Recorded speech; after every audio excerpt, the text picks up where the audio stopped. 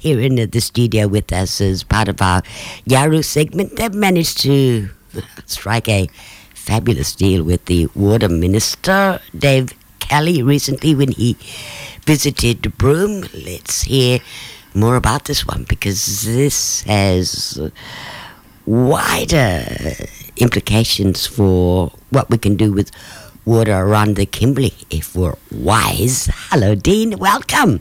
Ngaji Mega and Sandy and Mabu Ngodaganj to everybody out there. Good morning. Yeah, good morning. How good is that? It takes your memories back to behind Meadworks there, listening to Arnold Mackenzie. Yes, being someone that grew up on Forest Street and very closely situated to the Mackenzies, brought back a lot of memories of my time growing up and with the people around that neighbourhood. And we were having a little giggle because we had ABBA in Buru, didn't we? Yes, we had ABBA, and we often referred to the family as, I can't remember now, the Arnold, Bugsy, Annette, and... Bandu, God bless, he's gone, no longer with us. Hey. Talk about being Meadworks and water. What was discussed in reference to water with the Water Minister for Yawuru? Yes, so obviously last week was quite a important milestone in the Yawuru journey where the Yawuru Native title holders signed a collaborative agreement with the State Department of Water, and this, I suppose, quite a unique agreement in regards to how the Yawuru and the department will work towards research of groundwater, investigation on Yawuru country, but also how groundwater and surface water interacts with our very culturally and environmentally significant wetlands and jillas on Yawuru country. So the collaborative agreement was about specifically those two projects, but it also looks at formal TAFE qualification for the Yawuru country managers. So it's a bit of a win-win. It's about building capacity of our people to undertake water resource management on Yawuru country, and hopefully this could be a model for other traditional owners in the state. And when we're talking about groundwater, we're talking about deep water, aquifers, yes, because there's a difference between groundwater and surface water, isn't there? Very true. As we fundamentally know, we don't have any river systems here on, I suppose, the West Kimberley. Fundamentally, all of our communities rely on groundwater.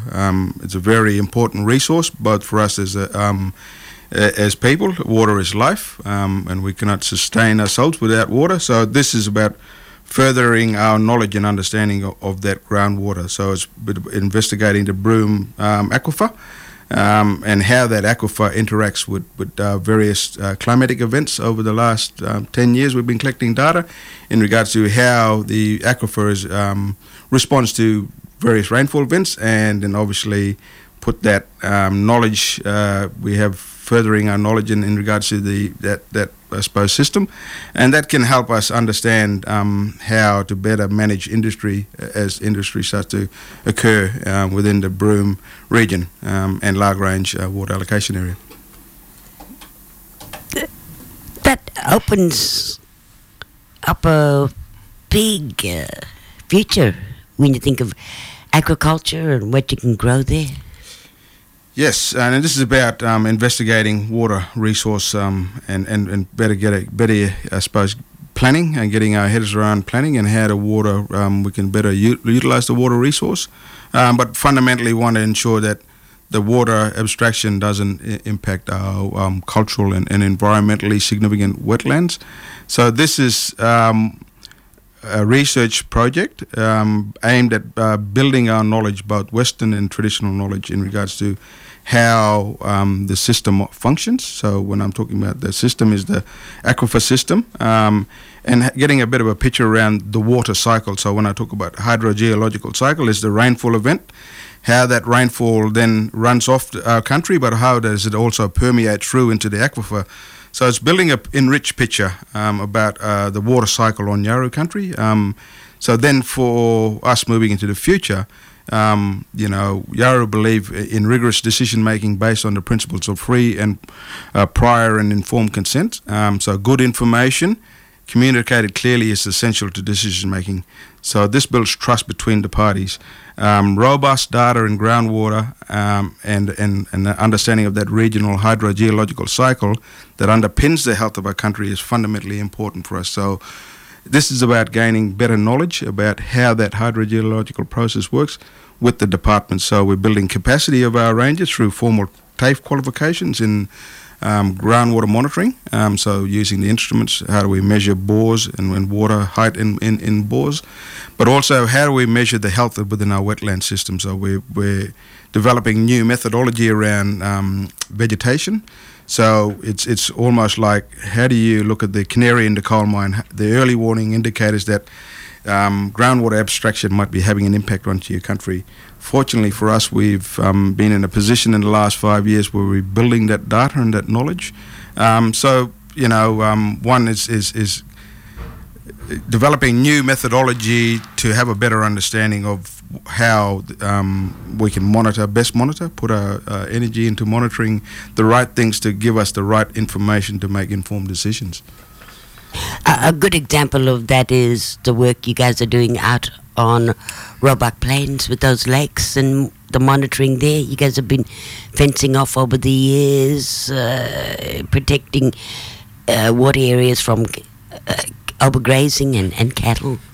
Very true. As a number of our country managers have previously come into the radio segment and talked about our work on country, exactly right. So Yawuru have an Indigenous protected area over Roebuck Plains Station, and some of our management targets in the Yawuru IPA are Bilara, so our wetlands are targets. So therefore we have quite a comprehensive wetland groundwater monitoring project. So we're monitoring the groundwater, but we're also monitoring how that surface water runs off Roebuck Plain and fundamentally underpins health of wetland systems, but also more importantly how that surface water and groundwater feeds the health of the rich embayment ecosystem of Roebuck Bay. So as we're learning, we know fundamentally some of that surface water and groundwater that makes its way back through the coast is underpinning very healthy benthic embayment systems. So obviously we're starting to join the dots across those key ecosystems on Yawuru country and learning about how we best protect them as we have responsibilities under the EPBC Act and those sort of things, our customary law and obligations as well. That Lagrange aquifer is a huge one. I've heard that being spoken about for years. How many aquifers under Yawuru country? Fundamentally, we always is the main primary resource. One is the Broome sandstone aquifer. That's then divided by what they call the Gillamai siltstone, and then that sits under that is the Wallal aquifer. The Wallal aquifer is a little bit more brackish, a little bit more saltier, obviously a deeper aquifer. But fundamentally, we're all drawing from what we refer to as the Broome sandstone aquifer. Just south of Yawuru country, as you cross the marine plains, so from Sheep Camp southward to almost to Nyangamara and Agimile Beach country, there's what the department is called the Lagrange Water Allocation Area. So there is already a water allocation plan for that area with a figure out of 50 gigalitres, I think, that for abstraction for industry. But it's about furthering our knowledge in regards to that aquifer and how that aquifer feeds the very, important ecosystems on the coast that we know, from Bardi country all the way down to 80 Mile Beach, that, all the wetland systems sit on that coastal fringe. And we know that groundwater moves from east to west, so moving from the desert back to the coast. So we know that from a higher perspective, but it's just now understanding how those wetland systems utilize water resource, so we can ensure that they are protected into the future as industry starts to occur around, there are in our region. That's fascinating there, Dean. I mean, when you look at aquifers, it could be thought of as like a cake. You mean you've got the different layers, so you don't realize that there's rock again and then there's another layer of water. Yes, and that's right. So they call aquithards and aquicludes. So an aquitard is a rock barrier that I suppose divides the two aquifers together, so it's impermeable. So water can't permeate through this harder, what they call the Wallal or Gillamai siltstone. So it separates the two aquifers, and obviously, as we learn more about aquifers, if you think about a sponge and how a sponge can soak up water, that's pretty much when we refer to the Broome sandstone. If we think about a sponge and how a sponge can suck up water, that's pretty much what what they call the geomorphology in our area is all we know sand and Pindan sand, and if we know Pindan sands act like a sponge, to a certain point they reach a saturation zone. So it's trying to paint that picture of what an aquifer. We can't see our aquifer underneath, but it's about this is trying to paint an enriched picture through data collection. So we start to paint what that aquifer looks like in context of its in regards to the location of where we are. So it's a little bit different to some of the stuff that's happening in the Fitzroy region. Obviously, the Marawara, it's all surface water, but they're also groundwater. But here on the western side of our country, on the east coast, or on the western coast, it's all predominantly groundwater fed. So it's working with the state to understand the nature of that resource and how can that resource be managed and protected. Fundamentally for us is making sure that it's upholding the health of our country and ensuring that the development can go ahead sustainably. I don't like to use that word sustainably, but it's about bettering our knowledge in regards to the system. So the Yawuru Rangers are gonna go to TAFE, get skills, qualifications, very much to marry all of this together. I mean, bring it all into one. Yes, and for us, it's about creating data and having data at our fingertips to make informed decision making. If for native title holders to make decisions, we need to have based on the notion of the free and informed prior consent. Before you can consent to something, you should have a really good understanding of and knowledge of what you're consenting to.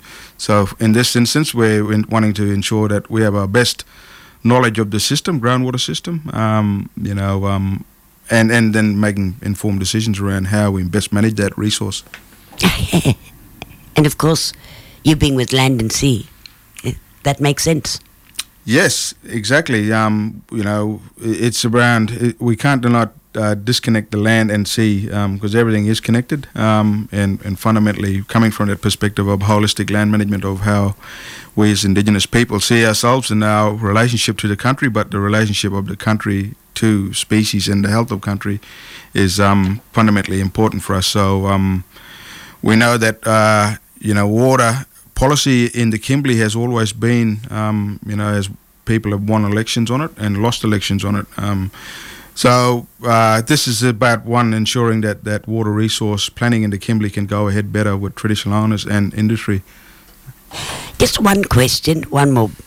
With groups that may not be happy with what's being done out there, mining companies and others, especially when it comes to water allocations, they've got Yawuru now to deal with as well. Yeah, this is about everybody working together, because I think if you think about it, we have a drying climate and a very so it's about understanding the nature of how the variance in climate is changing now and how the system is operating. So we can't be naive to the fact that the climate change is impacting on water resources. So it's best how do we best manage that and take some of the lessons learnt out of what's happening. If we looked at the East Coast and the Murray-Darling Basin system, how do we take our lessons out of better water resource planning here in Western Australia, in the Kimberley, from those lessons learnt over there? Mm-hmm.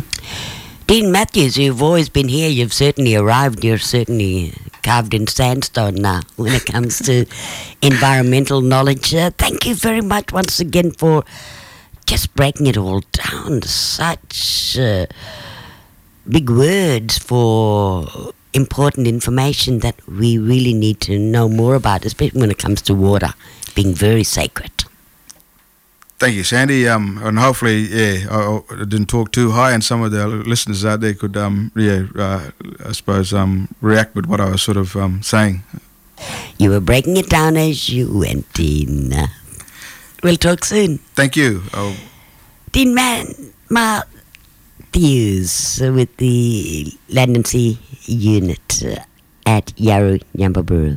Also a former ranger.